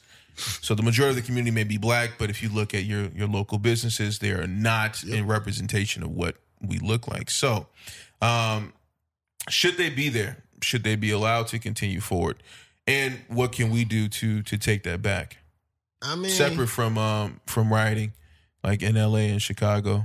I don't want another Asian woman shooting another black person. So, man, y'all saw that case with that Asian guy that shot that 6-year-old just trying to grab his bike out the yard. I did. Like, yeah, that was and he's out on bond too. Got out on bond. I did see that. They were trying to change the one in the arm. He got shot in the arm. Yeah. But what kills me about this shit, bro, is like businesses come into our communities and they know how to market to like the lower middle and lower class. Like people of our demographic. It's like when they're overseas, they study that shit. Like, all right, bro, you want to have success in America? Hair stores, Chinese food, corner store shit, because there's gonna be a lot of these niggas grocery stores and shit. But what's killed me about this shit is like I've never seen a black owned corner store. Even in Baton Rouge, like one of our biggest like cornerstones is the Blue Store. The Blue Store is like the best things in sliced bread. Why you putting RE on that, bro? It's Blue. It's Blue Store. Blue Store. Well, thank you. Well, triplets, whatever you want to call that shit, but it ain't black owned. It's triplets, my nigga. What? I pronounce triplets like that. Nigga. Oh my god. I don't know Speech what the fuck y'all niggas, talking fuck about. y'all niggas. So, but all I'm saying is, bro, like, it's crazy to how we don't have our hand in any of these businesses. Most of your, like, famous corner stores that you get food from or, like, hair stores and shit, they are not black owned. Yeah. Like, take the Blue Store here, right?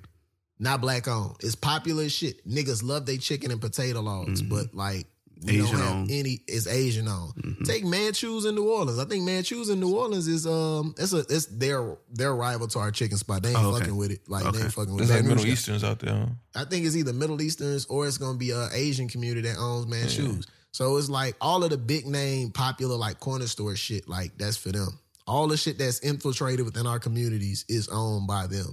Now I will say, back home. I take that back. Maybe this is geographical because, like, some of our corner stores are black owned, or like we may have some bodegas in the area. Because I know, like, our corner store, Mr. Rivera had that shit as long as I was alive. You know, old Puerto Rican man, and his kids ran the shit too from time to time.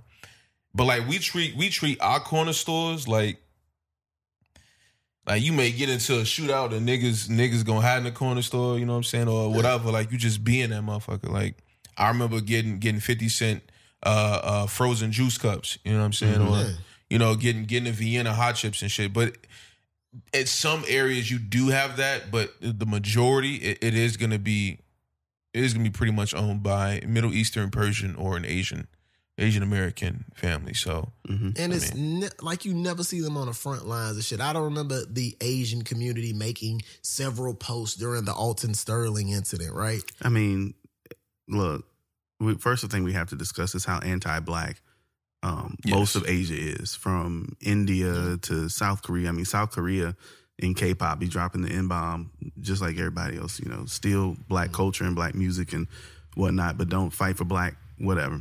Same thing with the Middle East, but a lot of that is because of the export of the black person in America, right?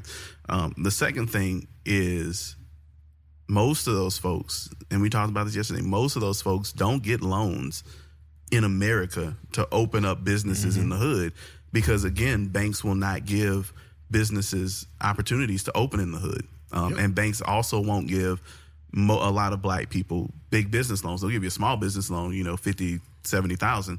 They ain't gonna give you $250,000 business loan. So what a lot of those Asian folks do is they get loans from their home country, and then they take that loan from their home country and open shit. And they're also extremely communal, right? So they ain't gonna give nobody else the opportunity to buy it. They gonna pass it down to their children. They gonna pass it down to the rest of the community. But a couple years ago, maybe 5 or 6 years ago, somebody did a study of how long you can go as a demographic without spending your money in another demographics, you know, area or area of expertise, I should say. And white people can go about 2 months without having to spend money outside of another white person. Asians can go about 6 weeks without having to spend money outside of a white person. And you can see that because even, you know, down the street from where we are now, there's the Asian market right there. Yep. Right. And there's Asian corner stores and there's Chinese food spots. And there's a big ass Ideal Mart, like the Hispanic grocery store. Hispanic grocery store and shit. All of that. Black people can go about 2 hours without spending money outside of the black community. And again, one of my theories that I haven't proven and I haven't studied is that all issues that deal with race and racism can be boiled down to redlining. Every single one of them can be boiled down basically just to redlining. And I don't necessarily think I can agree with the redlining pieces, because I think when we start businesses as black people, once again, we got to start from the bottom. But we also, when we think about becoming business owners, we don't really think about a lot of the easy, practical shit, right? Like a lot of people that we know that own smaller businesses, they doing eyelashes. It's practical. They do hair. It's practical. They do actual hair. Some of them might have like a distribution system for like selling hair, but they never think of just opening up a corner store and just selling like chips and shit. They're not thinking of... Why would they? Right. Because there's already a corner store. It's not a glamorous, sexy idea, and because there's a lot of corner stores, like you said already, that do this. It's too much overhead. What you have to remember is that we only in the last 20 years have been really getting, 20 or 30 years, have been getting business loans like talking about. Right. We are coming in. There is no industry that we're coming in on the ground floor on. Right. And so you think Forex. What about that? Fuck that. And negative. Like, so there's nowhere PPP to really schemes. Go. And I mean, you couple that with the idea that not a lot of the United States doesn't have that many industries to break into anymore. Most people, we're not inventing new things. You might have an app or something like that, but it's not like there's a real industry that's popping up. And if it is, there's high barriers to entry. For instance, space travel. Like, we ain't gonna get shit like space travel and streaming services and things like that, things that are high barriers to entry. And so you got to talk about what we can accommodate with our capital. With my little $5,000 saved up, right, I can go get me a good riding lawnmower, a weed eater, and a trailer for my truck, And that's actually more than $5,000 right there. Yeah. I can open up my own little studio with my Apollo Twin and my laptop and buy some plugins, and I can start a recording studio out the back of my house. I can buy weave, I can buy eyelashes, I can buy glue and do those things. Yeah. So they're not going to give us money to open a corner store. They're not going to give us money to open. I mean, we just got our first Black-owned hair shop in Baton Rouge in the last 3 months off of Greenwell Springs Road. So, and I would venture to say that probably wasn't a business loan. I would venture to say that she probably saved up that money to get it, because banks look at shit like that and be like, you want to open up your hair store? There's already 15 hair stores north of Florida Boulevard. Why is there another one? Yeah, right? To differentiate. Exactly. Even Millennial Park was not a business loan, right? That was his grandfather left him land, and he purchased the shipping containers. And then from the money that he raised from owning that business and renting out those spaces, he bought the building next door. I don't think that nigga's dealt with a business loan yet. So our trajectory on creating wealth and owning businesses, we don't get to have the same American experience. Therefore, we don't get to be judged by those same outcomes. Look, sis, pull up to my house with your makeup and your eyelashes and do my shit, right? Yep. Rent you the women who rent out hotel rooms, to hustle and do hair out of the hotel rooms all day, right? Like that's some real shit. And that's just the experience that we're going to have, because again, I stand by the argument. I could probably change your mind that we could boil everything that has to do with the plight of the Black person down to redlining very easily, actually. But I get the argument. Like, don't get me wrong, I get it. But I also feel like we do chase the glamorous ideas, and we also chase a lot of like the trend stuff too. Why shouldn't we though? White people do that. Like, white people do it, but they know they can hop to the next trend. As to what we have to make longer term decisions. Like, you got to get in industry and stay in that motherfucker. Well, think of it this way: do you think that we're positioning ourselves to do something that we're skillful in, or do you think it's just something that niggas is just saying, "Hey, well, I saw this on TikTok and I seen this work on Instagram. Right? Why not try it?" I think it's a combination of both. I mean, why not? I mean, why shouldn't we do the glamorous things? Why shouldn't you do something that gives you dignity in what you do? I mean, because I feel like we have to chase the demand, right? Like, a lot of motherfuckers go to college and major in shit that sounds great, sounds fucking amazing, but they didn't check the demand before they got their degree. I agree. Right? I agree. Some people don't, but therein lies the difference between our age group and then also the generation that we're a part of. You got a ton of niggas who go to school and graduate in general studies, and now they're working as a teacher. And I would never have them niggas teach my children. So it's like, I mean, listen, you got to make a buck. You got to do something. I'm just happy niggas is outside doing something with their time. I don't care if it's, if they just happen to be doing hair, doing lashes and shit. Do something, baby. Get off the ground and do something. But the people that are coming from outside of our communities are just simply responding to demand. It's like, that demand has been met 50 years ago, my nigga. But it has been met 50 years ago, but they've been able to expand and franchise. Like, take Blue Store. Niggas love chicken, but they were doing spectacular at that one location. Now they got like 5 locations now. So they responded, right? They responded to, okay, demand's high for this shit. Let's continue to stay in this particular market. So is it really that we are not having these opportunities, or is it we're not chasing the demand? I don't think the opportunities are given to us. Like Dex said, there's so many roadblocks that are blocking us from even coming to a point to where we can even say, hey, this is even feasible for us. Yeah. If we, so I mean, like, think about how much overhead that is to open up a brick and mortar location. Do you understand what I'm saying? So it's like, I mean, we got the recipe. I mean, our existence in America is we make the shit, they take it, they patent it, it's theirs now. That's always been the circumstance. So we're never going to get to, I mean, I'm not going to say never, but it's difficult to ever see a position to where we're going to have that much power within our community. Like, I remember like going like, maybe 2 blocks up from where I grew up, and there was a corner store and there's a currency exchange and there's a hair store. But if you go like there now, there are so many black businesses. Like, I'll be honest, Chicago is booming with a lot of black businesses now. They are actually doing some shit. Black women, by the way. Black women who were actually particularly out, black women. A lot of black women who out there getting this shit. And I mean people who I know a few females who left Chicago, you know, went to Indiana University, you know, went to Virginia State, came back, you know, got with their sorors, say, you know what, let's get some shit going. Got shit downtown, got shit in the Loop, on the West Loop, some shit on the West Side, South Side, Low End, wherever. It's businesses that are actually booming at this point. The problem is they don't get the proper exposure, and secondly, they are wearing out of the communities because they just do not like even with redlining. What Dex was saying, that is a very specific thing. You are purposely keeping people out of a quality of life and a position to move forward. But that's legal. That's critical race theory. There are legal ramifications to trying to move forward in this life, and you're being black.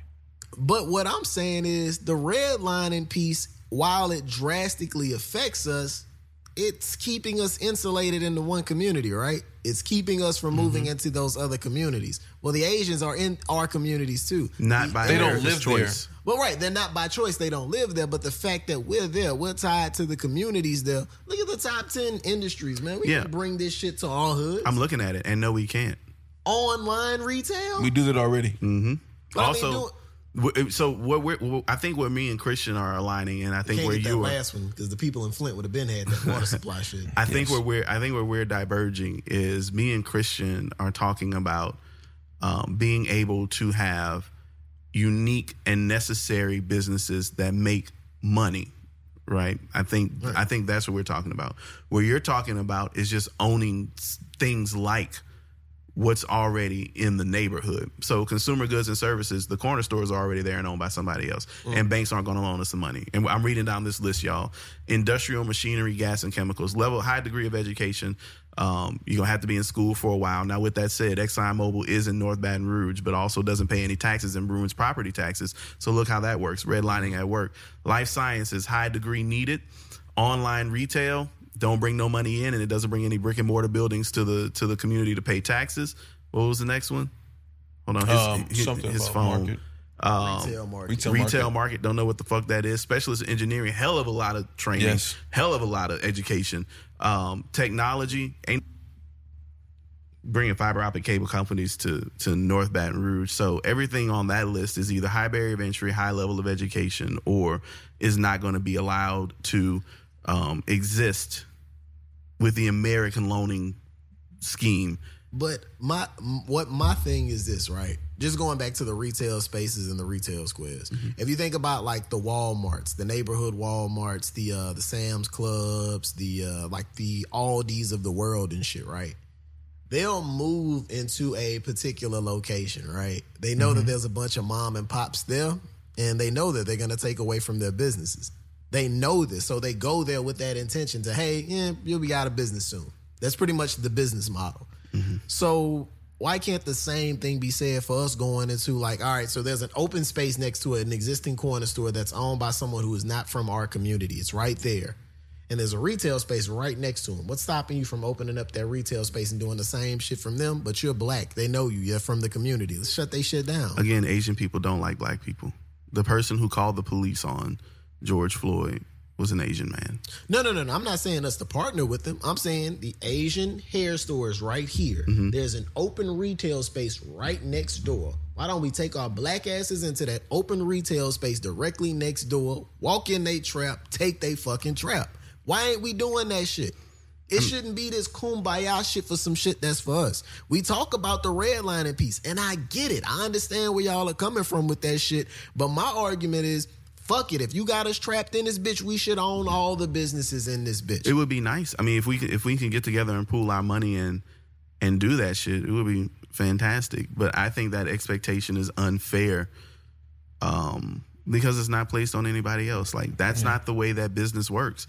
Business works by you getting a loan or you raising capital and you finding investors, and you get your brick and mortar building, or you work out of somebody's garage, and you build your business the way that it's. And so to expect, and this is what annoys me about the American experience of being black, it's always moving the goalpost and making things more difficult for black people. We see that with education right now. We said for decades, go to get a college education, do this. And now that black folks have the most college debt, black women make up the most college educated, advanced degrees, and black women and black men make up the most, proportionately speaking, degreed people in the United States. All of a sudden, the national conversation has shifted to, actually education doesn't matter that much, and we can take away these qualifications and shit. So we continue to move the goalposts for whenever black folks catch up.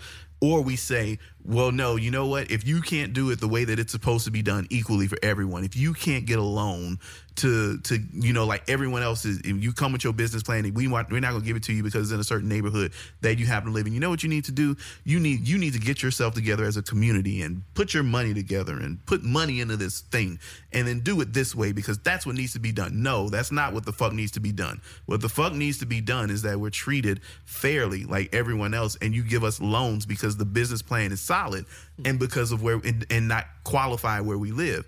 But no, it's easier to continue to make black folks jump through hell and high water and hoops to get the shit that everyone else is getting through the proper channels. And I am one of those people that I refuse to play that game. I will go broke before I play that fucking game, because once you do that, once you allow the powers that be to see that you're willing to circumvent the system and make things a whole lot harder on yourself than it could be if they just played ball, they will continue to make it more and more difficult for you to play ball.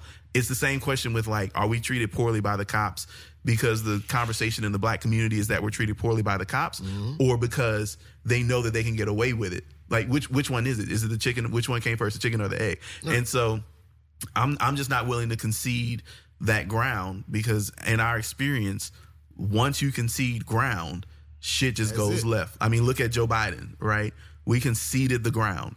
If we were smart, if black folks were smart, and we're 6 months into a Biden presidency? If black folks were smart, ass motherfucker. If we knew now what we knew then, we would have let Trump walk straight into that White House one more time. We'd have sat back and let this bitch burn. I'm absolutely with it, because Joe Biden, there's something to be said about feeling more safe in the country and, like, and someone not actively hurting you. But Donald Trump pissed off a whole lot of white people, just like he pissed off black folks. And you know what? Maybe if y'all mad at each other, y'all will figure out how to treat everyone else better. But they were not mad at each other to the extent to where, when it came down to it, they would not band together to kick our nigga ass. That's with anyone. There's a difference. But back to other point, I think we got to stop trying to match what other people are doing. Do it the way that it works for us, and draw the attention and draw the support from our people. That's it. We got to stop buying from these places who don't advocate for black faces. If I don't see black faces, I don't buy from it. I had to give up Simple Joe's. That shit hurt. I love me. Niggas got fresh fruit, bro. I love my Simple Joe's, but them niggas put the back to blue sign on the window. I was like, I ain't coming here no more. That's what I'm saying. Yeah, if you can put a back to blue sign next to a Black Lives Matter sign, and I'm like, okay, cool. It's confusing marketing, but all right, cool. I get it. But I'm not pulling up to your place when you are supporting. Wait, when the fuck did Simple Joe's do that? This has been about 4 or 5 months now. Damn. I ain't been back since, and that was my everyday spot. I saw that shit in like March. Damn, bro, they make a mean Philly. Bro, them grits, I don't know. They put something in them grits. It's the racism, bro. Racism makes everything taste better. It does. Fuck Simple Joe's. You guys are officially boycotted. Now, if you want to apologize, you can by all means send in the apology to us, and we'll play it on air. And you got to give a black discount for Juneteenth and for February. I agree. And you don't even have to really apologize. I just want a discount. And if you take off the sticker, I consider that apology. Yeah. I'm good with that. Give us free grits and cheese on Sundays. That's racist, but I'm here for it. Yeah, I said fuck you. With it. Yeah, I'm here for it. But yeah, man, I think I don't think it's fair to ask black people to create new systems to be treated fairly or to build wealth when there are systems that are already created that people are just boxing us out of because they can. All right, guys. Well, you pretty much learned this week that we're still trying to solve racism. So you have to tune in to the next episode to see if we find the solution to racism. We probably won't, so just keep listening any fucking way. We might find it. We might find it. Yeah. So, guys, once again, this is going to be our first episode posted on YouTube. First ever episode, full episode posted on our Facebook page. So, for our listeners who are listening for just the audio portion, we're still going to be there, guys. Still find us on Anchor, Spotify, Apple Podcasts. We'll be there. But from now moving forward, guys, we are going to be in the video space. So we're looking forward to entertaining you guys. We're looking forward to keep giving you these great political takes, but also giving you guys some comedy too. We got to keep it sexy for you guys, real sexy for you motherfuckers. Yeah. So, change your voice, nigga. I don't like your voice. What the fuck's going on? Y'all niggas stupid. Y'all got any parting shots, man? Nah, just follow me on Instagram at d.nix, d.nichs. Nah, _just Chavo. That's it. Oh, see y'all next time. If y'all want to come to the Juneteenth celebration, hit up my inbox, man, because we inviting some folks. You know. Bring champagne. Don't bring no cheap shit. Yeah, bring champagne if you bring the champs. No Stella Rosa. That's for you broke bitches. Come on, bro. I told you, bro. All the women I know like Stella Rose. It's for y'all too, and the brokies as well. Nah, keep that shit over there. But I do have a parting shot. Like, y'all, it's the summertime. You know, during the summertime, there's a major epidemic that affects not just our community, but the U.S. in a major, major way, guys. And we need you all to take this serious. Wash your fucking necks, man. I'm so tired of people having dirty ass necks and being musty like a motherfucker during the summer. Y'all, this natural deodorant shit don't work. If you don't put some shit on that's gonna put some aluminum in your body, I don't give a fuck how you feel about aluminum. Wear regular deodorant and wash your fucking neck. My name is DJ, and I'm looking forward to seeing you guys after the Juneteenth episode. With clean necks. Clean necks and deodorant, motherfuckers. Peace. Peace.